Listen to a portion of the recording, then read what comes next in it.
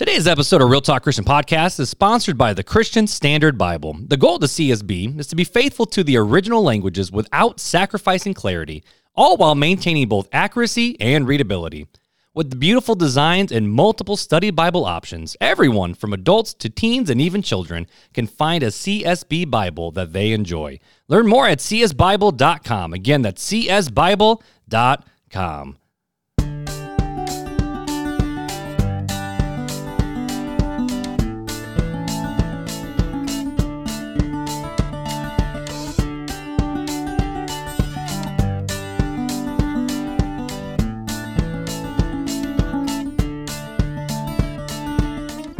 Welcome to Real Talk Christian Podcast, where we drink coffee and have conversations about faith, culture, and society. This is your host, Chris Fuller. And this is Mark Hyde. And on today's episode, we are going to be talking about fasting. And should Christians even fast? What is fasting? And if so, how do we do it? I don't know. We're going to see where this conversation goes. Mark, you ready? Well, I'm kind of hungry, so I guess let's go. Let's go.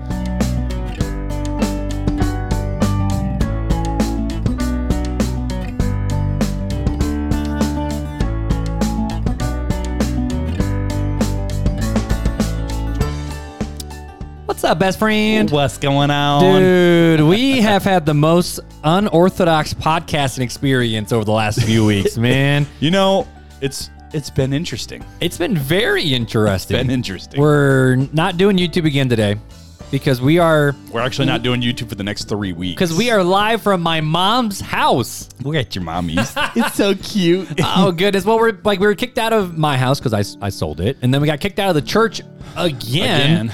I mean, they're doing active shooter training, so that's probably a good thing for the church. A couple weeks ago, you and Beth did an episode at your house. Yep.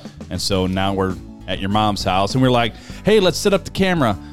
Let's not. Let's just not.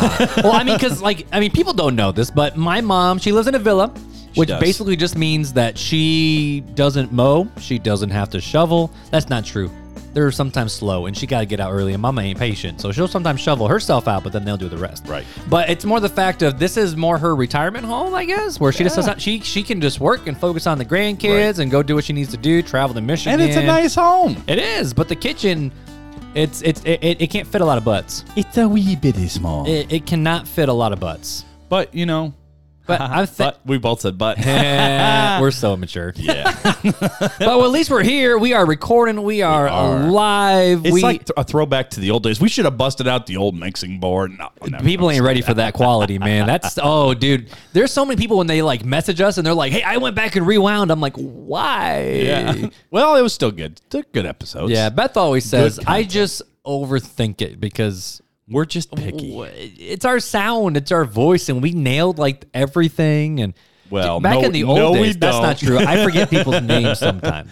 Or we hit the wrong pad, or we forget to record. We forget to hit the record button, or YouTube, we forget the API key. To me, it was funny that last week Beth is like, yeah, Fuller and Mark are so professional, and you guys won't have any problems. And then we had to restart 3 times.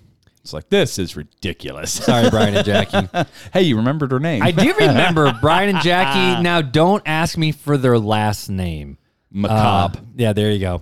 Macabre. See, I'm terrible with names. Once it's in my head, I am. Don't ask me why I just remembered it, but I did. I was like, oh, macabre. So for work, something that I do I don't know why. It actually helps me make sales. Is if people have questions, I do little videos. So I have my little webcam and then I just talk with the person. Well, whoever I'm talking to, I'll either write a sticky note with their name on it and slap it to my monitor. Keep looking over. Or I type it up and then make it super big on my second monitor.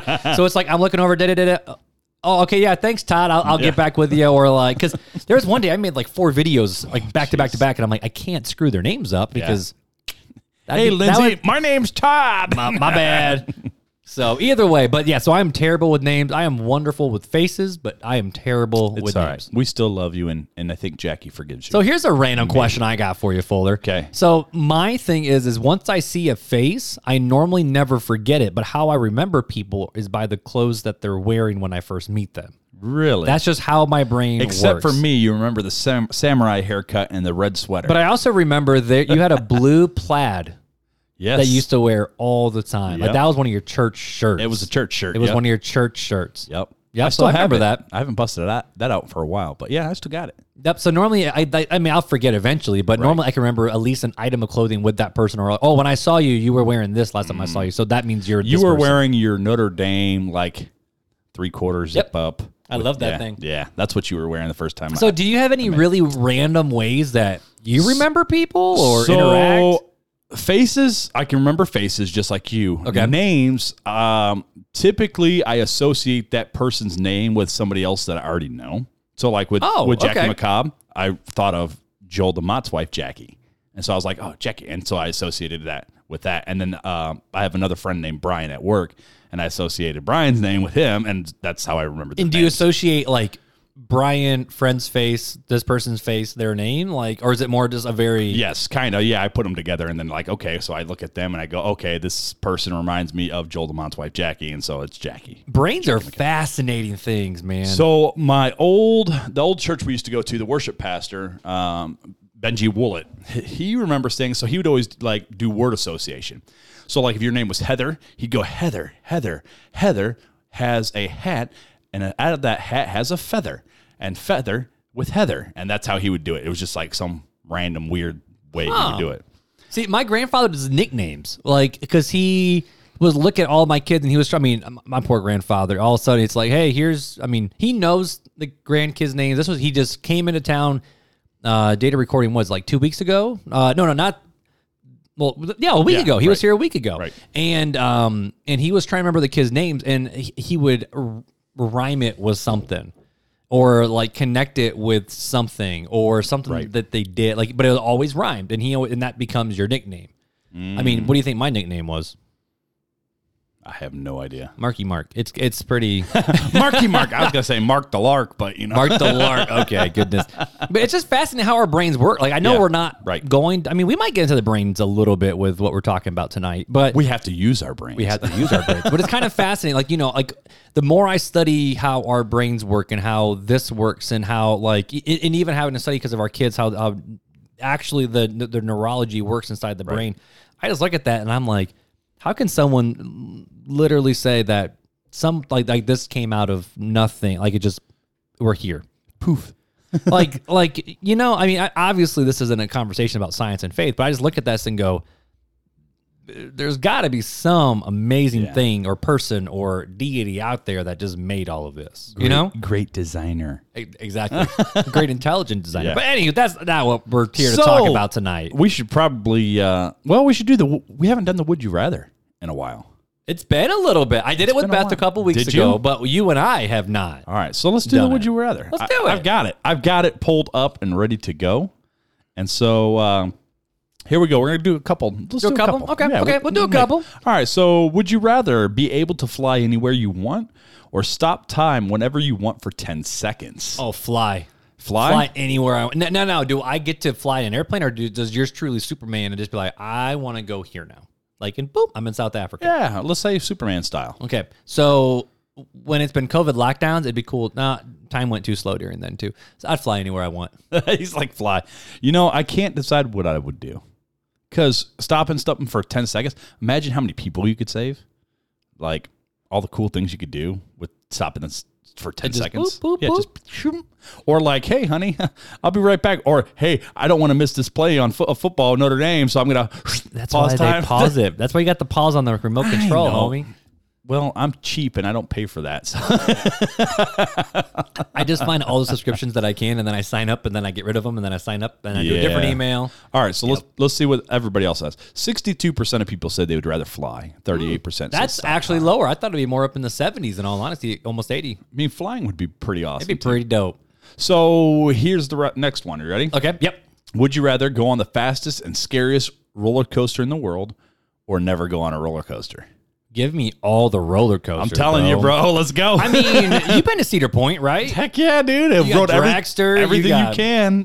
Yeah, I love roller coasters. That's when we went down to Florida. We did that Slinky Dog Dash. The girls wanted to go on it. I'm trying to think if Beth and I you did guys this. do it? Oh no, there was a long line and we didn't do it. We went to the Buzz Lightyear one instead. We waited 2 hours for it. Yeah. So they were like, "Oh, we want to go on Slinky Dog because we want to see." Well, what was his name? Wheezy, the penguin from number. Oh yeah, 2. yeah, Squeaky Wheezy. Yeah, Yeah, they call him Pengui. For whatever reason. Well, that's funny. They're 3 and 4, so that makes sense. They're Pengui, and so they're like, "We want to see Pengui." I'm like, "Well, you got to ride the ride." And they're like, "Yeah, we want to ride the Slinky Dog ride." And I'm like, "All right, let's go." And by the time we got off, they're like, they couldn't even look at it. We don't like that ride. I mean, it was pretty intense. That's for hilarious. For a little kid, for 3 and 4 year olds. It was intense. I mean, it was intense. What was your first roller coaster you ever went on? The American Eagle at Six Flags. The wait. Did you go forward or backwards for the first time? I went forward, and I was scared to death. Actually, that's a good little coaster, though. It was like a 2-hour wait, and I cried the whole 2 hours. Did not want to go. I actually ended up, and I think I got grounded for like 2 weeks, and like 4 or 5 spankings because I cried so bad and was just being so dramatic about going on because I was scared to death of heights. And then after I went on and I'm like, I love roller coasters. How old were you when you did that? Oh, man, I was probably 8. See, my 9, first coaster, 10, I was like 13, like I think. Yeah. I went on the Wizard. Oh, yeah. I mean, it's still Six Flags, Yep. but that's the only roller coaster that did not have flips. Yeah. My next one was the Raptor. Yeah, that was So fun. I went from the... Well, the American Eagle doesn't have flips. Doesn't have any loops. No, it doesn't. But it was the only like small one that didn't have like a crazy weight or whatever. Like I just remember that was the one that didn't have a flip. So I'm like, I'll go on that one first. And then I was doing the Raptor, or the Mantis, and the Raging Bull, and Batman. I mean, we did them all. The Demon. That is my all-time favorite. It's got the double loop-to-loop back-to-back, and then it's got the corkscrews. Is that the one that corkscrewed down the middle? That was legit. And then when they got the Superman, oh man, I love Superman. So good. I went to a Six Flags in Buffalo, New York. Oh really? Wasn't good. No, their Batman was really good actually, but that was all they had really. Yeah, I like the Batman. That's pretty cool. But no, Chicago, dude. Batman's a little rough though. But we're think about it. We're what 2 hours from Six Flags Great America in Chicago, Gurney Mills area. We're what 3, 4 from Cedar Point. I think the last time I went it was 5 hours. We're a couple hours from Holiday World. We're a couple hours from Kings Island. We're a couple you got Michigan, hours you got from Michigan Adventure. You got Indiana Beach. Yep. I mean, you down got Santa Claus, Indiana. Like we literally are at the central hub of going to all the roller coasters. That's just pretty cool. It is pretty fun. That's pretty cool. All right. Well, anywho, should we not do another Would You Rather? Did we talk too long about roller coasters? I think so. Let's move on. We got to talk about coffee. Got to talk about coffee. This is a local South Bend hit. And I will say, like, okay, now that it's cooled down, we have a different creamer tonight, but it's better. So good. Yeah. So I was at this cafe the other day. I was working, and I was just like, oh, okay, like I needed to buy beans. And so I was just asking the guy, I'm like, so what coffees do you guys have up right now? Right. And he goes, well, we actually have that. Do you want to try it and just have a cup here and then take them home? I'm like, yeah. I'm like, okay, cool. So they don't do sugar. They do simple syrup. Mm-hmm. And I think they make it themselves. And then they also put a little bit of I think they did whole milk. I don't think they did half and half. I think it was whole milk. Best cup of coffee I've ever had at a cafe. Like hands down. So I'm like, yes, I want this. I want this bag so bad. So it's Tanzania. Mm-hmm. And I just, you just taught me about this. It's a AA on it. And I didn't know what that meant. It's a AA. It's a AA sifting method. So the beans are more consistent. They're the same size. So when you have consistent beans, you get a more even roast amongst your roast. And you also, when you get that, it caramelizes the natural sugars and stuff better all at the same time. So it's really, when you see like AA or AAA is the absolute best. That's the best of the best of the sifting filters. So is that what gives it the higher price tag too? Because this was like $21 for the bag or something. You get single grade A, double grade A, or triple grade A, depending on what you get. The price is going to go up through the roof because it's an extra process to go through to make sure you get a better coffee. And what's really cool is they actually, where they do all of their roasting, it's in the cafe, but it's surrounded by just like it's glass walls, I guess, for lack of a better word. People can watch. So you can, and the dude was back there, and he was so like not in a bad way, but he was so methodical, and it was just cool. Like he wasn't moving super fast, but it was the process, like just the smooth movements and what he was doing to get it ready with the big bags, so like getting out into the little bags and then processing it and washing it. I mean, they washed it there and everything. Like it's really cool to watch the process, which I know because it's interesting that they wash it because typically you don't. I think they wash it there. Typically you don't wash it because you have to let it dry for so many days, or you're supposed to, because basically when you're roasting, the first part leading up to it, through the turns and stuff, you're drying out all the dense internal water in the bean. So but it's like a whole setup operation. So I think it's I think the way it looked was they wash it and then they set it to the side and then they keep going. So I'll check them out sometime. Yeah. So they have the one, it's kind of like, it looks like it looks like you're about to walk into a crime scene. That's their original location. Second one is in the heart of downtown South Bend, and it is just absolutely a cool vibe. It's a vibe. It's a vibe. So yeah, but it's good coffee. It's definitely, you can tell it's that African taste to it. That You said it was more of a earthy, rocky taste. Right. And that's what it is. It tastes like same like with an Ethiopian type of taste. Same, not the same taste, but a similar taste. So yeah, it was good. Yeah, it was good. I like this better than Ethiopian so far, though. I will say that, and I'm a big Ethiopian drinker. Now, I will say that other bag that I brought tonight is a different type of Ethiopian, and that's been my favorite bag of coffee I've ever drank. But that bag was good. But I like this better than most of the Ethiopians I've had. We got to get you eating the beans, though. Oh, I'm not at that point. I tried. I just couldn't anymore. Well, hey, guys. So we actually have a new review to read for you. All right. This is our 50th review of the podcast. We have a 4.9 out of 5 rating because of that. I really one think mistake. But this is from Tabasco Girly. Tabasco Girly. Homegirl likes her hot sauce. Wait, you can't say that. Homegirl likes her hot sauce? Anytime we, identified a girl or a boy or what we thought. It says girly. We were, but we were always wrong. Anywho, I'm going to go with it. She says, this podcast is really good. I enjoy the lightheartedness Fuller and Mark bring to the show. With the fun intros and fun facts to bookend their spiritual-based conversations, it leaves me thinking and smiling as I go on with my day. Keep it up, you guys. That was cool. Thanks, Tabasco. Tabasco Girly. Thank you for... You're not going to say girly, huh? Nope, I'm just going to say Tabasco. Oh, goodness. I think we let the people wait long enough for this conversation. Holy cow. Geez, Janelle's probably like, come on, get on with the conversation. Hey, Tabasco Girly thinks our intros are fun, Janelle, so just get on board. I told you, we're the next Kelly and Ryan. I'm just saying. Of the you're podcast Ryan world. and I'm Kelly. Let's just be honest. Yeah, probably. I mean, you're right. Oh. You got more of the girlish figure anyways. I got the hair. Well, you got the hair tonight too, though. I do. Yeah, that's because I left my hat at work. So you had to look pretty for work. No, I just wore my hat at work, and so my hat's at work now, and now I don't have it for the podcast, and it just is what it is. It is what it is. All right, just set up this episode. This is your episode. This is a episode, not my episode. It is a episode. Well, this was your topic and your idea, because this is something I don't think about this topic hardly ever. And not a lot of people do, unless you've been kind of in that faith community that does it. But there's not I count myself fortunate to have been brought up where this was taught and people did it. But Ed Cole says a fast is not a hunger strike. There's a difference. A fast is not a hunger strike. Fasting submits to God's commands. A hunger strike makes God submit to our demands. Huge difference there. So I thought that was an interesting quote. And as I saw that quote, I was like, fasting is something that we probably should talk about. We've talked about talking about it, but we've never dove into it. So I've got a little bit of experience. I got some scriptures we're going to go through, and we'll finish it out with a couple questions and leave it with the people. Yeah, that quote, I'm kind of hanging on to that sentence of a hunger strike makes God submit to our demands, because that's what a strike is we want it our way, so we're going to keep doing this until you fold. Right. Because that's usually, especially... It's like a child holding their breath until they're blue to make their parents do what they want. Right. To give in. And we can't make God do anything. And God laughs. That's cool. So what is fasting? What is fasting? I like the way that Desiring God kind of put it in one of their articles, and we're actually going to be bouncing off this article a lot throughout the podcast when I feel like I want to go bounce over to it. Yeah, you can click the link in our show notes, or just go to their website, Fasting for Beginners. I definitely recommend that everybody goes to our show notes, which is in every episode. If you just can't look down below the Scroll episode. down, it's there, man. It's right there. And check out this article. It's not a very long article. It probably could be read in like 10 minutes. And it's just really good. It says, fasting is voluntarily going without food or any other regular, enjoyed good gift from God.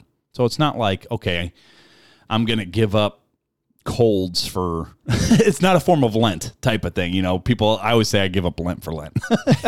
It's not... Goodness. I don't even do it. So It's not that kind of thing. It's something that you regularly enjoy. Okay. It's something you do often. For the sake of some spiritual purpose, it is markedly countercultural in our consumeristic society. That's a mouthful. Like abstaining from sex until marriage. It's counterculture these days. So, was fasting ever important in Scripture?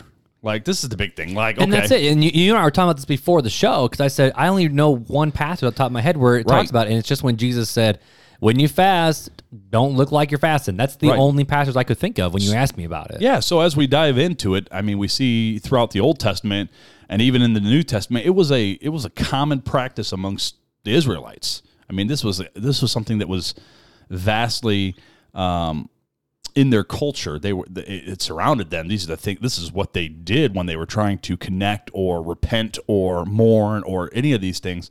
This is what they did. They fasted. So we're going to start off in Daniel 9, 3 through 5, and we're just going to kind of read a couple scriptures, Old Testament, New Testament, and then we'll have more of a conversation. Yeah, let's do it. Daniel it says, "So I turned to the Lord God and pleaded with him in prayer and petition, in fasting and in sackcloth and ashes. I prayed to the Lord my God and confessed, Lord, the great and awesome God, who keeps his covenant of love with those who love him and keep his commandments. We have sinned and done wrong.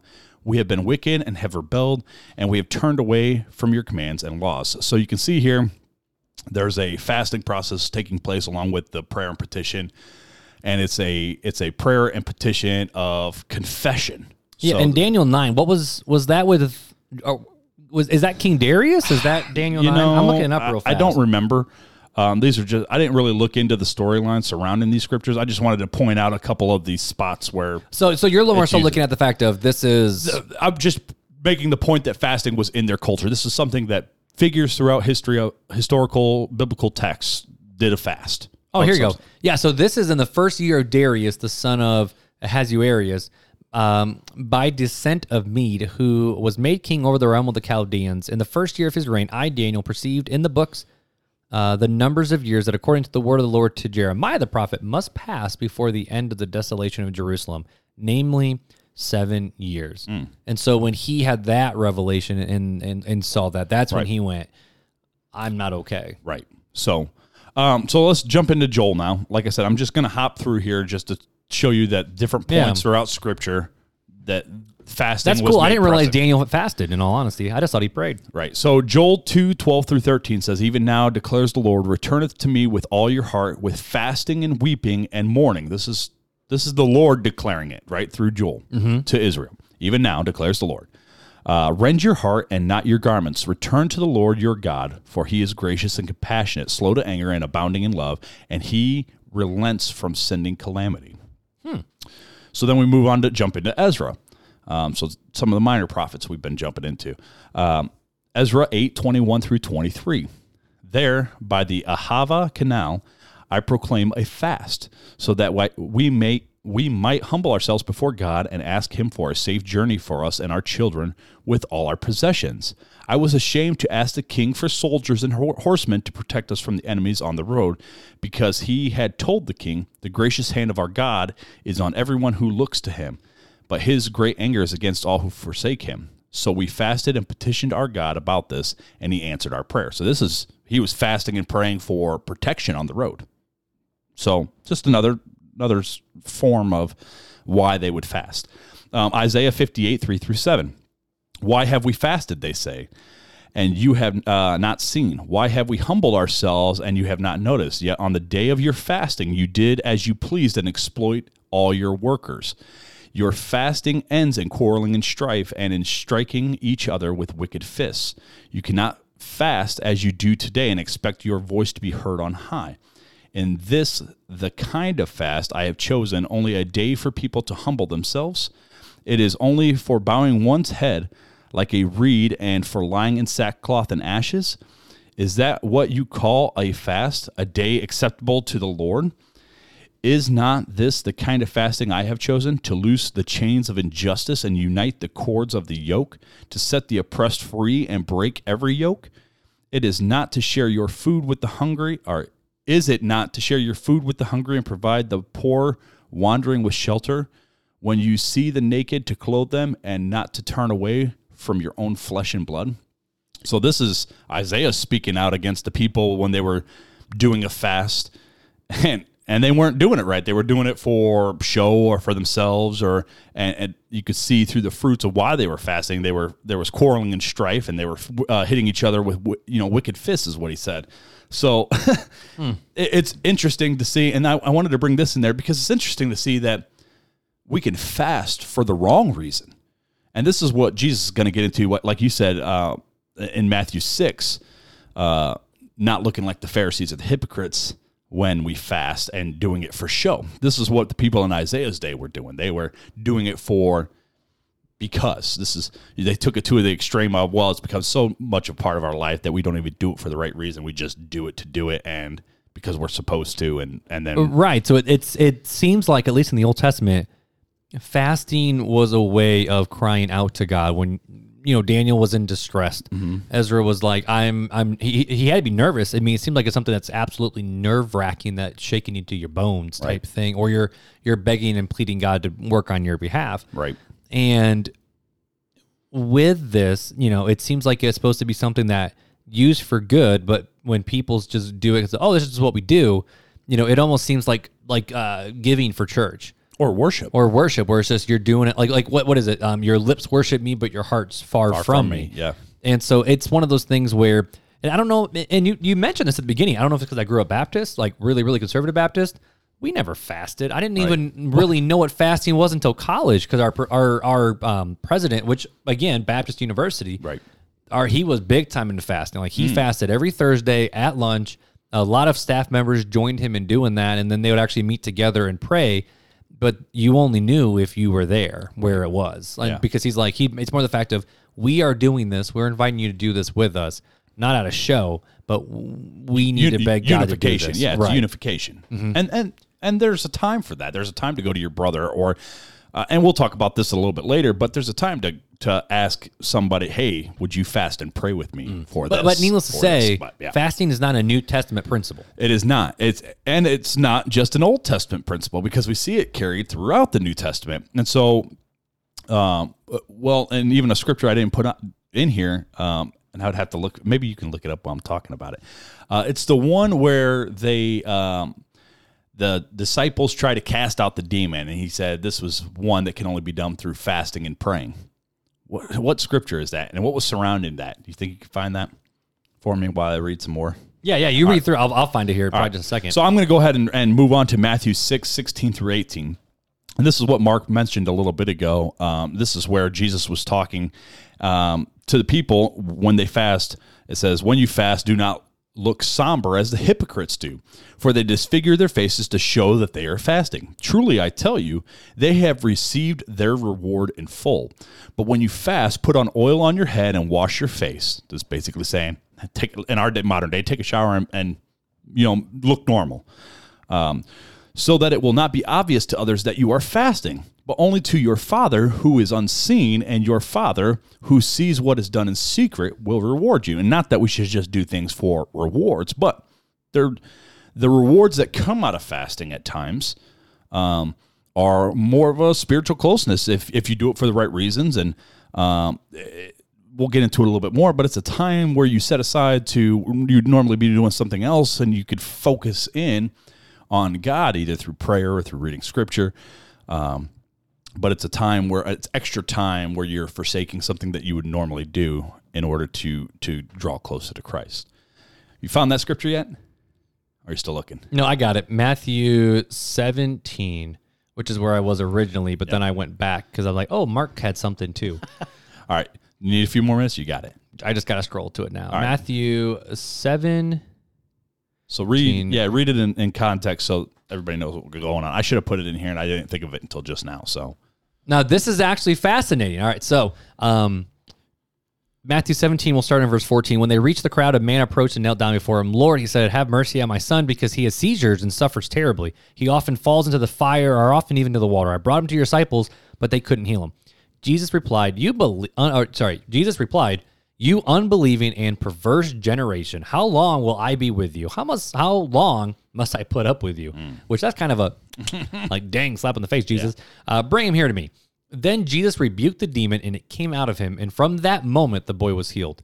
Then the disciples approached Jesus privately later and said, why could we not drive it out? He says, because of your little faith, he told them. For truly I tell you, if you have faith the size of a mustard seed, you will tell this mountain, move from here to there, and it will move. For nothing will be impossible with you. Now, this is interesting because the CSB actually removes verse 21 because some manuscripts have it, some don't. Right. But it says, however, this kind does not come out except by prayer and by fasting. Mm-hmm. Yeah. So, I mean, it's another little tagline of, and again, I'm not saying, okay, we're not looking for a theological treatise. It's more the fact of I'm just pointing out that in the culture, this is a norm. Right. This is the norm of ancient Israel. Luke 4:2-4 says, and this is a very well-known story, and the verses preceding it is Jesus going out in the desert. It says, where for 40 days he was tempted by the devil, and he ate nothing during those days, and at the end of them he was hungry. The devil said to him, if you are the Son of God, tell the stone to become bread. Jesus answered, it is written, man shall not live by bread alone.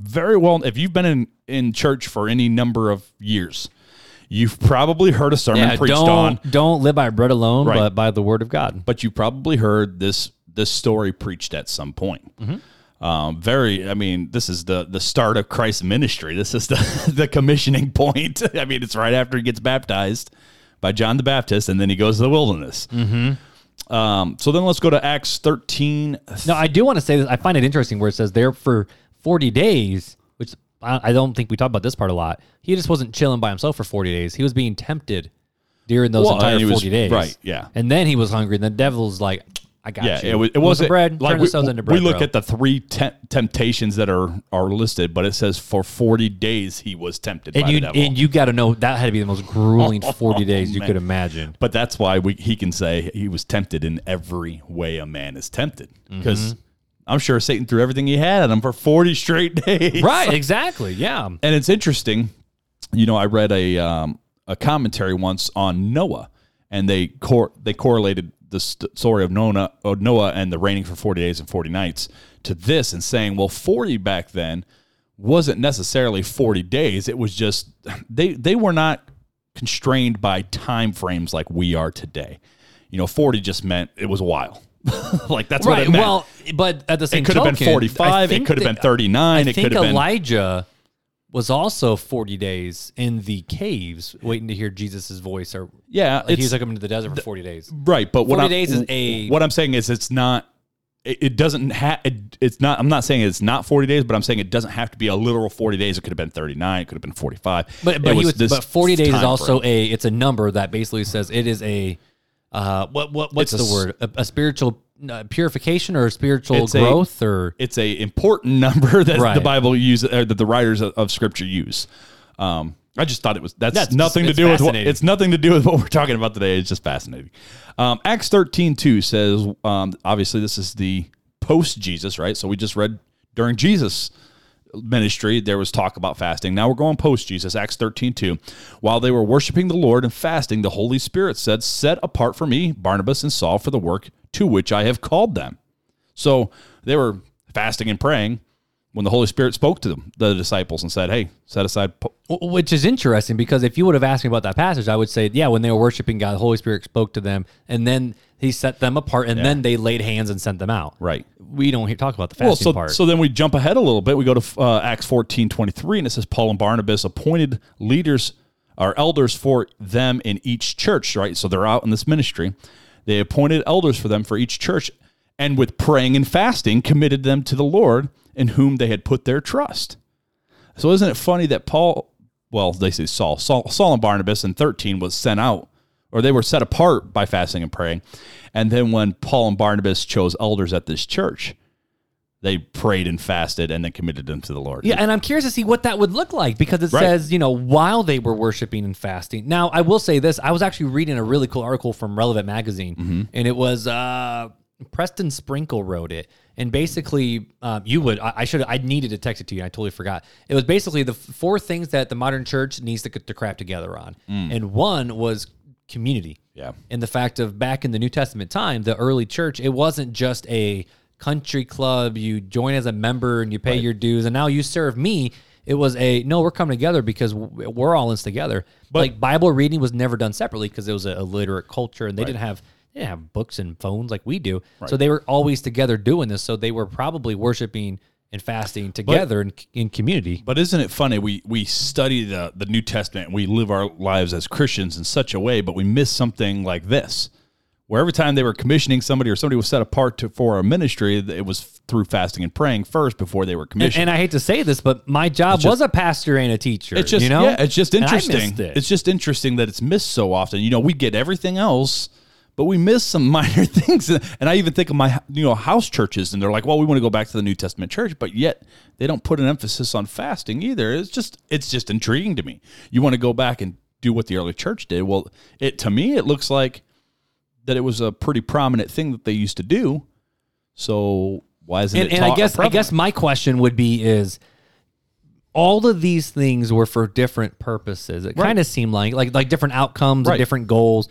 So I guess for me, I look at this and go, okay, cool. So fasting seems to be important, but in what way? Yeah, so that's what I'm wrestling with right now. It's like how is this important? Okay, so we look at the Old Testament law. In Old Testament law, it says that if a child was disobedient, you should take him outside the camp and stone him. Or if a woman was on her menstrual cycle, she couldn't go work at the temple. She's supposed to be outside the camp for 7 days after she stops because she's considered unclean before she comes back. Like, what? So she's gone like for half the month? Yeah, so you get to see your wife 2 weeks out of the month. It's crazy. So, we got to answer that question. That was the culture back then too. Is this just a cultural thing? Mm-hmm. And this next scripture, I've always taken it one way, and then I heard another theory, and I shared with you, Mark, a little bit on that theory that I had heard. And so I'm going to give it both. I'm not going to tell people which way they should. What I'm going to tell our listeners is that you should go study fasting because it's fascinating. Mm-hmm. We're going to talk about it a little bit. I'm going to give you my opinion on it. Mark obviously hasn't had much experience with it, so nope. We're just going to hear a lot of my opinions. I'm a Baptist. We like potlucks. He's a Baptist. I'm a Baptist. So Matthew 9:14 through 17. Sorry, I'm laughing. Keep going. I'm just laughing. I'm just like Baptist. I'm not really Baptist. That's not real. I'm cracking myself up. So go ahead. Now you're making me laugh. So Matthew 9:14 through 17, Jesus, it says, then the disciples of John came to him saying, why do we, this is John's disciples, John the Baptist, and the Pharisees fast, but your disciples do not fast? And Jesus said to them, can the wedding guests mourn as long as the bridegroom is with them? The days will come when the bridegroom is taken away from them, and they will fast. No one puts a piece of unshrunk cloth on an old garment, for the patch tears away from the garment, and a worse tear is made. Neither is new wine put into old wineskin. If it is, the skins burst, and the wine is spilled, and the skins are destroyed. But new wine is put into fresh wineskins, and so both are preserved. Now, the way I grew up and was taught about the scripture, right or wrong, all right, I'm just going to throw it out there. There's a little interpretation going on, is that fasting was a big part of their culture. Christ came, and while Christ is with them, there was no need to fast. But when Christ is gone, has ascended to heaven, fasting should be a regular part of our life, and we see this because of Acts, right? We go back to Acts, and this is post-Jesus ascension, and they're still doing the fasting. So that's the way I was brought up. Now, here's the second theory that I've just learned this past year, and it's a theory, right? Okay. It's something that I can't prove or disprove. It's an idea, yeah. It's just, yeah. So, and that is that this scripture was talking about, yes, they fasted, then Jesus came, and then while Jesus was with them, they didn't fast. But then when the Romans took Jesus away to try him and crucify him, well, the Pharisees, should I say, and then they handed him off to Rome. During that time period, they should have been fasting and praying. The disciples should have been fasting and praying because he was taken away. They should have been in mourning. It should have been a mourning. Which, is that what Jesus was doing in the Garden of Gethsemane? Was he fasting and praying then? I mean, because they just said he went away to pray. Yeah, I don't see anywhere specifically where it mentions fasting. So, I mean, you would think that. So people have the misconception that the Last Supper and the garden were like neck and neck right after each other, and they could have been, or they could have been a little bit further away. So, I mean, he could have fasted. It could have been hours away, and he started the fast after the supper. Or he could have just That's been true. like, I'm going there right afterwards. I mean, you don't really know. They say the time frame between where he was in the city or where they think he was in the city to the garden is about an half. I think it was a half hour to an hour. I can't remember. Somewhere in there. But either way, it's the fact that that they just had the Passover meal. Correct. So we don't know, obviously they're not going there to eat. Which is interesting because, and they were there to set up the camp. Jewish custom has so much theology around food, it seems like. Right. Well, just think about even the reason why they were in the garden was because there was so many people in Jerusalem. So typically that's what they would do, is that people would come because they were required to come for Passover. All the men were required. If you were Israelite, you were required to be there in Jerusalem at the temple for Passover. And so just think about how many people had to come to that city. So where are they going to stay? Well, once the city's filled up, they would sleep on the outskirts of the city. So this is where they would typically this is where it's assumed most people would go, is up in the grove and the garden.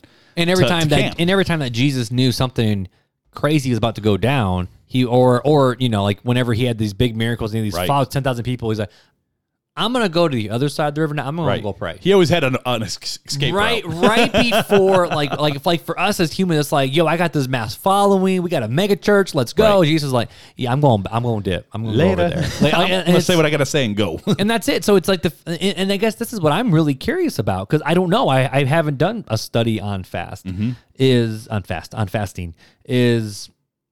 Was it just food? Was it something? I mean, it had to be something with food, because you saw the Pharisees where it says, don't do it like how they do it, where they look sickly because they're physically not eating. Right.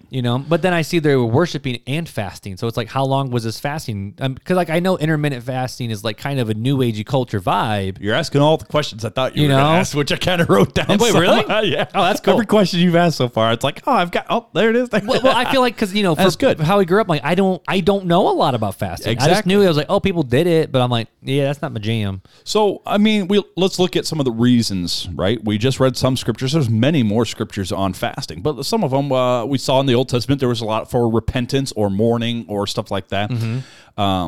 There was some for protection. There was some from growing closer to God.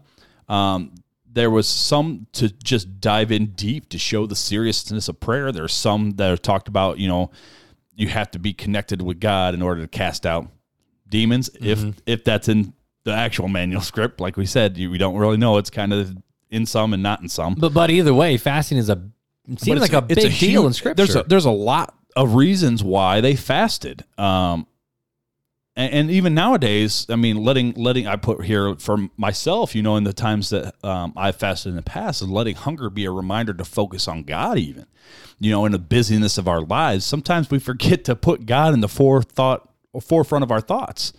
And so, when you're like, all right, I'm gonna make it a point to fast, and you're like going through your day, and it's like, oh man, my stomach hurts. Oh yeah, I'm supposed to be praying. We actually did that. That was like 2 years ago. We did, yeah. We started doing a weekly fast. You and I did for a little bit, right? And then we had we changed the time because of something. Yeah, I don't remember. Small group. We had to change it because we couldn't eat at small group anymore. That's what it was, yeah. People would bring food, and you and me look at each other and be like, dang it. They'd bring like cookies too. It wasn't like, it was just like cookies. So then we were like, okay, after small group, then we fast. Right. Or we were like, okay, breakfast and lunch. That was hard. We haven't done that. That was 2 years ago. Right. Yeah. So, I mean, some of the questions. I forgot about that. Some of the questions, we'll go through some of the questions I've heard about fasting. And some of the questions you've already said is like, well, do I have to fast just food? Like, is that like the requirement? It's got to be food. Because, Lent, that's the idea of giving up something to focus on what you either A, what you have, and B, the blessings God's already given you. Correct. Yeah. So, food's pretty common as we see through most of Scripture. It was a food fast.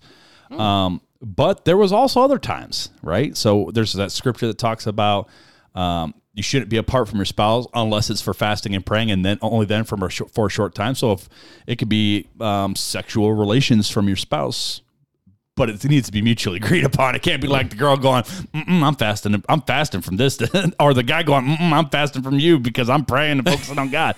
It's got to be a mutually agreed upon thing because you're one. Can I just say I love how we're coming out of the episode on singleness and we're talking about this now? just coming out of the gates. Yeah, no. But there's people that I've heard of doing fasting for money. They fasted their money. They've given way more than they normally would have, like above and beyond, because of their fasting from their money. And I would say you're not fasting from money. You're fasting from using money to get your own stuff that you already have. So use it to bless other people. So it's kind of a dual thing. It's kind of like, okay, I'm going to tithe and I'm going to fast from what I would normally keep for myself. And I actually heard of a story of a guy who would do that. He upped his offering like $2.50 or something like that. And someone's like, why'd you do that? He goes, that's my Wednesday coffee. There you go. That's the day I would go to the coffee shop and get it. And he goes, it sounds really weird, but that's what I gave up. Like for me, like in my type of situation, and I'm not saying I do this, but for me, I get fun money. Me and Janelle, we budget out fun money. So I do too. If I got fun money one week and I say, you know what? No, I'm giving this extra tithe that I would normally spend on myself, but I'm giving it. That's a way of fasting for money. Because it actually is taking away, I guess, something that you want. Right? Yeah. And in that moment, you're thinking about God. Now, those moments are a little bit shorter, than like if I'm going to fast from breakfast. Well, from the time I get up to the lunchtime, I'm a little hungry, so that I'm going to be focusing a little bit more. Whereas that I can give that money and then I forget about it. Right. So, but it's not a bad thing to do that type of thing. You can also time that you would normally be doing something else. Like me, I like to veg out and watch a little TV sometimes. Well, I could fast from doing that and focus my time on God during those times. Or social media, or there's a lot of things you could fast for. And basically, the way I like to describe fasting is that you're putting away or taking away. It's basically what Desiring God said. You're taking away something that you would normally do or normally do for yourself or somebody else, and you're devoting that whole time or that resource directly to God and in that time. So then the next question comes, well, okay, so I want to do a meal, or I want to do fun money, or I want to do TV. So how long should I do a fast? Right. That's the thing I'm thinking through too. And that's the question that I had when they not so much Paul and Silas, but more when they found the elders. It's like, so did y'all fast for like, all right, that was a long day, boys, but we did it. Like, right. Well, nowhere in Scripture can I find a place where it gives a time limit of how long you're supposed to fast. I will say this. It does say, Jesus says, don't look sickly. And let's be honest, I skip lunch probably more often than not, and I don't look sickly by the time dinner rolls around. But we also know after he said that, he fasted for 40 days. Right. So, I mean, what's sickly? I mean, and obviously it depends on what you're doing, too. His circumstance was... Well, he didn't have any followers or anything like that, so who was really going to know that he was fasting that whole time? Right, and that was also his, that was right after his baptism. Right, like exactly. That's the start of his earthly ministry. Right, it was the commissioning. I call it the commissioning point. The baptism was like, okay, this is the prayer, this is the fasting, and then now we send you out and you go through the commissioning. Paul went to the desert for a long time, right. And Jesus went to the wilderness for a long time, right. And Elijah even went to the wilderness when he was growing. Moses did. I feel like there's something to be learned about this. I feel like there's a lesson here. There is. The lesson is before you can go out and it's like what's done in public first needs to be done in private. Well, you have to establish that. You have to establish you have to establish your faith. You look at Moses, who didn't have faith before he went into the desert. Elijah lost his faith. Right. And then Jesus, I mean, it's Jesus. He's an exception to the rule, but he was a human. Paul had just been saved.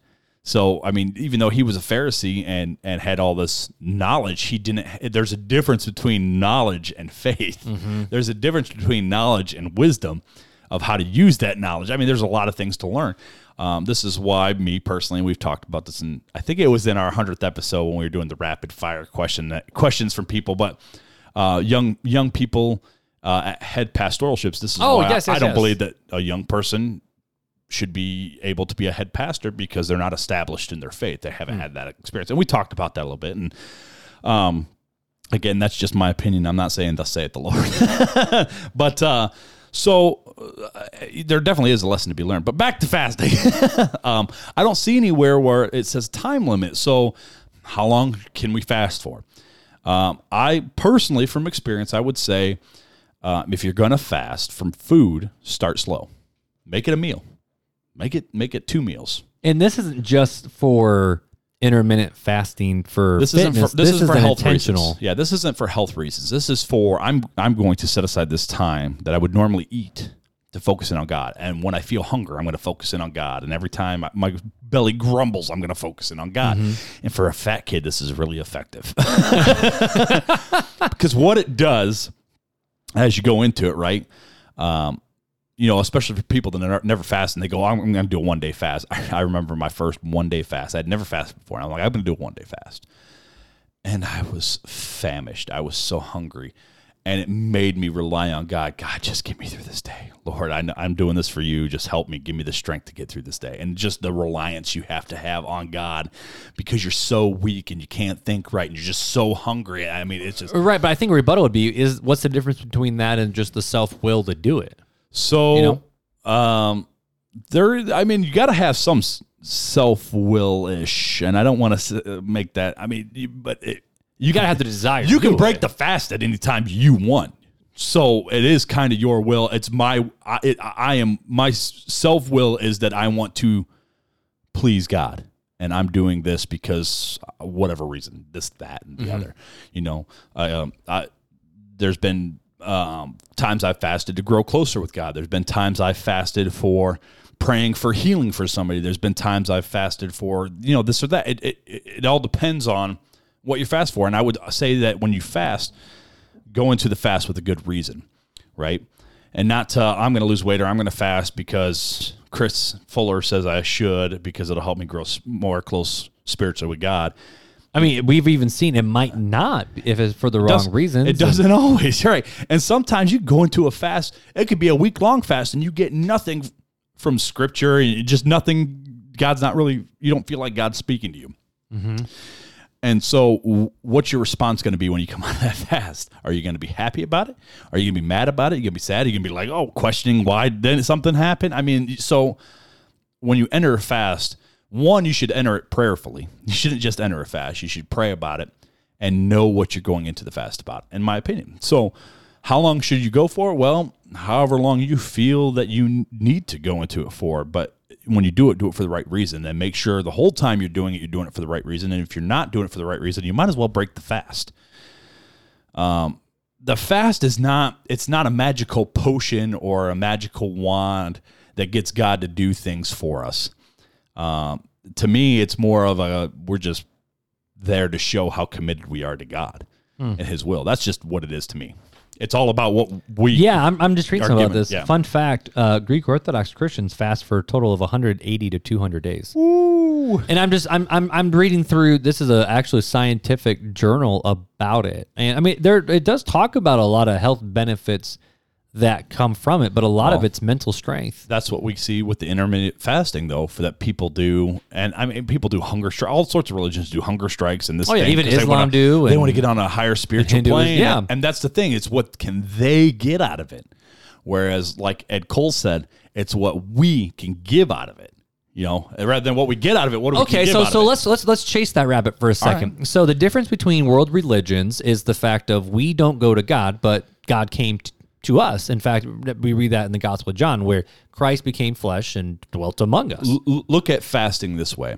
So these other religions, it's I want to reach a higher spiritual plane, and I want to get to nirvana or that state or that position. Yeah. Look at your fasting as a Christian as a offering. So it's not so much I'm trying to get closer to God. I'm trying to get something from God. I'm trying to do this. I want to give something. That's what it is. That's what it should be. It should be, I want to give this to God. I want to devote this time. I want to devote this hunger to God. It's me devoting, and it's not like, okay, well, God, look at how hungry I am. It's saying, I'm giving you everything, my body, my soul, my strength, to focus in on you, to give to you the things that are already yours that you have given to me. It's a form of tithing. It ties right into that. It's a form of, it's an offering. I'm offering myself to you. I'm giving myself over to you. So I think that's if we break it down, that's what it should mean as a Christian. And what leads out of that? It leads a closer connection with God. Yes, I mean, it's just like anything. You know, you give money, God always gives it back 10 times. Typically, is what it seems like. Right. I mean, not literally 10 times, but that's what it seems like. Like if we're faithful, God is faithful to us. So if we're even faithful through our fasting, I've seen God be faithful back. And just like with Old Testament, we're not doing it in order for God to do anything. Right. We're just doing it to be the right. And we might not know what the blessing is. Right. Well, you shouldn't give a tithe expecting something in return. Right. You shouldn't give anything to God. This is what Christians forget. Everything that we have, every breath we take is God's. Mm-hmm. So anytime we praise God, we're just giving our breath and our voice back to God. It's already his, and he gave it to us to be stewards. And we're just saying, God, we acknowledge that you gave it to us, and we're giving it back. And God doesn't need it. God, we've talked about it. God doesn't need us, but he allows us to need him, and he loves us. And so it's a way of us giving back. That's what it is. So the next question I always hear is, can others know that I'm fasting? That's true. If you do decide to fast, do you have to be quiet? Yeah. So we see a couple, we've seen a couple scriptures where it talks about, not letting yourself look sickly. You should do things, in private, and so you shouldn't let others know. Right, but you also see in Acts, they did it together. Exactly. And so this is where it's, I think it's okay to fast with others. It's also a good support, to me, having a fasting buddy that you guys can encourage each other. Hey, you can do it. Keep pressing it. Keep pressing it. Remember, this is an offering to God. This is an offering. You can do it. Or a couple, a husband and wife, or a family. This is a good way it's a support to do together, as long as the reasons are, don't look at me. Because that's where we see scripture speak directly against it. If it's ever look at me and look what I'm doing for God, or, hey, I'm going to look a certain, oh, man, oh, what's wrong, Chris? Oh, man, I'm fasting, so I'm real hungry. Okay, now you're trying to draw the attention. You've already given up. You're not even doing the offering to God. You're doing the offering for yourself to receive the pat on the back. Right. That's what it is. It's a selfish thing when you do it that way. So that's where it's like, okay, like you and I, when we were doing it, the only person who knew was my wife, and that's just because she needed to know, because she was cooking meals, and it was like, look, I'm fasting. Me and Mark are praying and fasting together. She'd be like, okay. And that's it. And so, but nobody else knew about it. Nobody in our small group knew about it. And that's the way it should be. It was me and you doing it together as brothers, but you can do it as a community. I've seen whole churches do it before.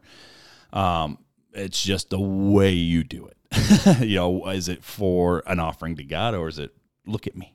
Look at me. So, yeah, that's what I got, my friend. That's my fasting spiel.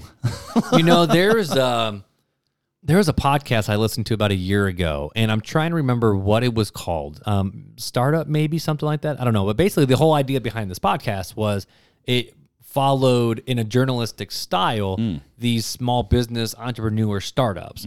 And so what they did is they actually followed a church planner, because they're like, it's not a Christian podcast, nothing like that. It was more the fact of this guy started to look around, and he had some touches in the Christian community, but he's like, it seems like church planners are a lot like business startup people, because they have to fundraise. Right. They have to get people on their side. They have to go and let people know about them. It's and like there's a lot of it. too. Right, exactly. So they followed him. And I remember this pastor, he would, I don't remember if it was once a week, if it was once a month. I don't remember what it was, but he would take this retreat day, and he would actually go to, I think it was a, what do they call those? Is it a nunnery? I think it's like where the nuns live at like the Catholic parishes. So he would go there, because they would have these little tiny cabins that you could just rent, and it was just you in the wilderness. Like, that's literally cool. It was one room with a desk, a lamp, and a bed. Wow. And I even did that once. I went to a retreat center that was Anabaptist, it was Mennonite, and I literally had a room, a tiny little room with a bed and a desk,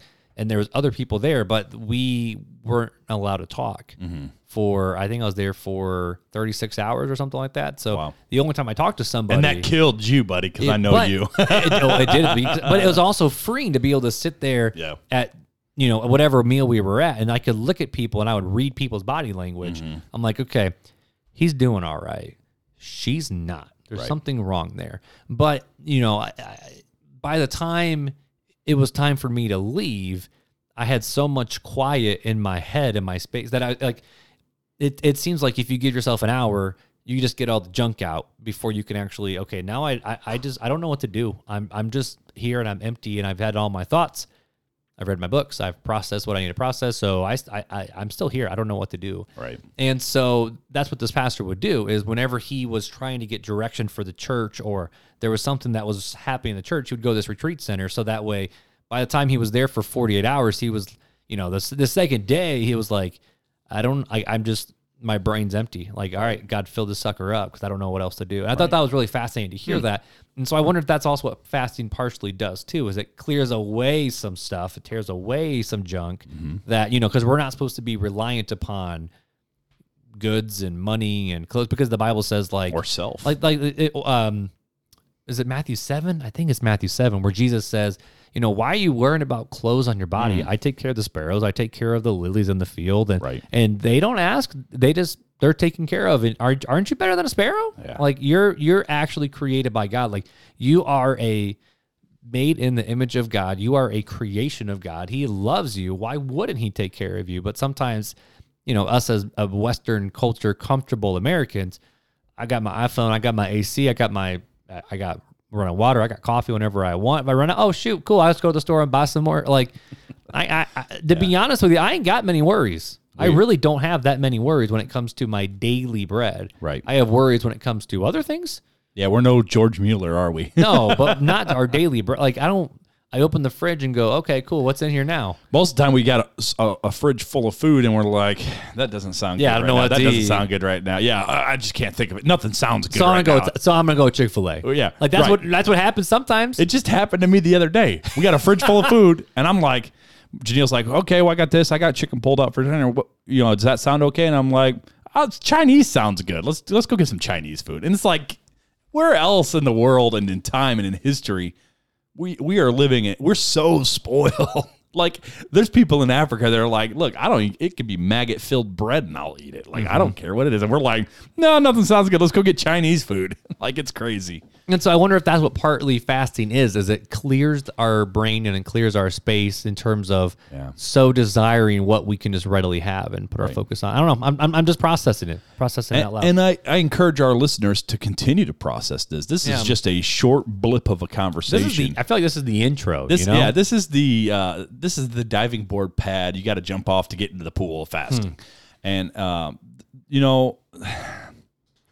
it's hard to find a good fasting book, that I would trust to give to people that isn't super charismatic because most of the charismatic people are the ones writing the fasting books. Right. It's even like the book I gave to you, Mark, The Fasting by Jensen Franklin. Yep. Still on my shelf. It's a more of a charismatic, and that's why I told you when I gave it. Now, don't believe everything he says, but it's got some good scriptures behind fasting, and that's you have to be careful and you have to filter it a little bit. But I would encourage just Google scriptures on fasting and then read them in context and highlight the scriptures on fasting and really just do a word study on fasting and really dive into it because it is one of those things that if used correctly, it's a good way for us to connect with God, and not that that's what it should be about, but that offering. It's just like tithing. When you tithe with the correct heart, it connects you with God for some reason, and it's just one of those good tools and good things to be able to do. So if someone was, listening to this conversation right now and going, all right, Fuller, I hear what you're saying, but what's my first step? Well, what would you just tell that person? I would say pray. Pray to God and say, is this something I should do? And then study his word and see if it's something that you are ready to do in your heart of give this offering of fasting, of food, of time, of money, of whatever, this offering to God. It's another offering. It's an offering. That's what it is. Even when the Israelites were doing it in mourning, it was emptying themselves, saying, look, we're fasting. We are so sorry. We don't even deserve to eat because that's a gift that you gave to us as food, and we shouldn't. We should be offering it as in repentance to you, God. And it's one of those things. It's just there's something special that God uses in it. And I don't know why he chooses to. I don't know why God chooses to do anything because I'm not God. And right. If I was, I would just want to be. So, that's fair. It's one of those things that I've always encouraged people to do it because when I started doing it, God just gave something to me, gave me a passion for it. There was one point, and I had to stop it, but there was one point that I was fasting 5 days out of the week because I just loved doing it so much. I loved the connection that I had with God, and it was just like, I want to give it all. I want to give it all. I don't want to eat again because I just want to keep giving. And then God had to smack me a few times and say, all right, you're getting a little too ridiculous with it. So I think there is a point where it could be too much, and you could be doing it for the feeling you get out of it, and then now you've done it for the wrong reason. And a lot of times again. it seems like decisions that need to be made, in specifically the New Testament, was surrounded by fasting too. Yeah, definitely. So yeah, I would encourage people to pray first and then study the Scripture and really seek God's face and their own heart. Search me, oh God. Remember Psalms? Yep. Search me, my heart, and see if there's any wicked way in me and lead me into the way everlasting. Man, do that prayer first before you go into fasting, because you don't want to ruin fasting for yourself, because you can do that. If you go in with the wrong reasons, you can ruin it for yourself and be like, fasting wasn't that great. Like, all I was hungry. I was just hangry the whole time. It's like, I just wanted a Snickers. If you go in with the right reason and the right heart, you won't be hangry. I can promise you won't be hangry. You might be hungry, but you won't be hangry. Because your focus is on the right thing. Exactly. So, yeah. I like it, man. Well, thanks for that. That was a good conversation. That's what we're here for, right? It is. Yeah. And if you guys have any other question about fasting or whatnot, reach out to us, man. Yeah, definitely. If you want any additional resources, or check out that article by Designer God. John Piper's got some really good stuff on fasting. So you can always hit up their website as well. Time for Fun Facts with Filler.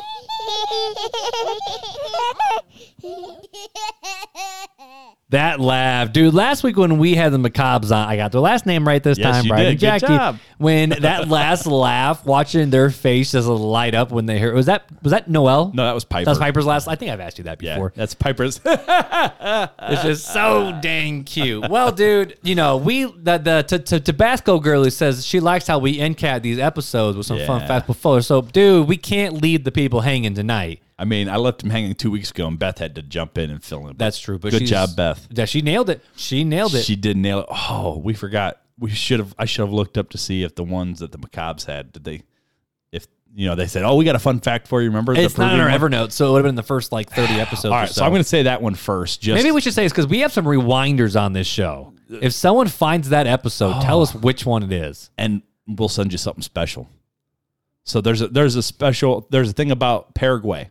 We'll just say there's a fun fact about Paraguay in one of our episodes. If you find that episode, send us the episode, and we're gonna make it a little first Easter. person. It's gonna be a little Easter hunt. All right, I like it. Well, dude, so what fun fact do we have for tonight? Did you know, Mark and listeners, that Neil Armstrong didn't say that's one small step for man? He didn't say that. The astronaut insists he actually stated that's one small step for a man, one giant leap for mankind. That's the only way the statement makes any sense, Armstrong told biographer James Hansen. And for the record, no real astronaut ever uttered, "Houston, we have a problem." Tom Hanks only said that in the movie Apollo 13. And that's hilarious to me, because no, I did know that one. I did know that last one, that no one has ever said, "Houston, we have a problem." But growing up as kids, when we'd play with astronauts, we would say it all the time, "Houston, we got a problem." We would do that all the time. Yeah, I know. So that's really fun. I still do it now. When did Apollo 13 come out?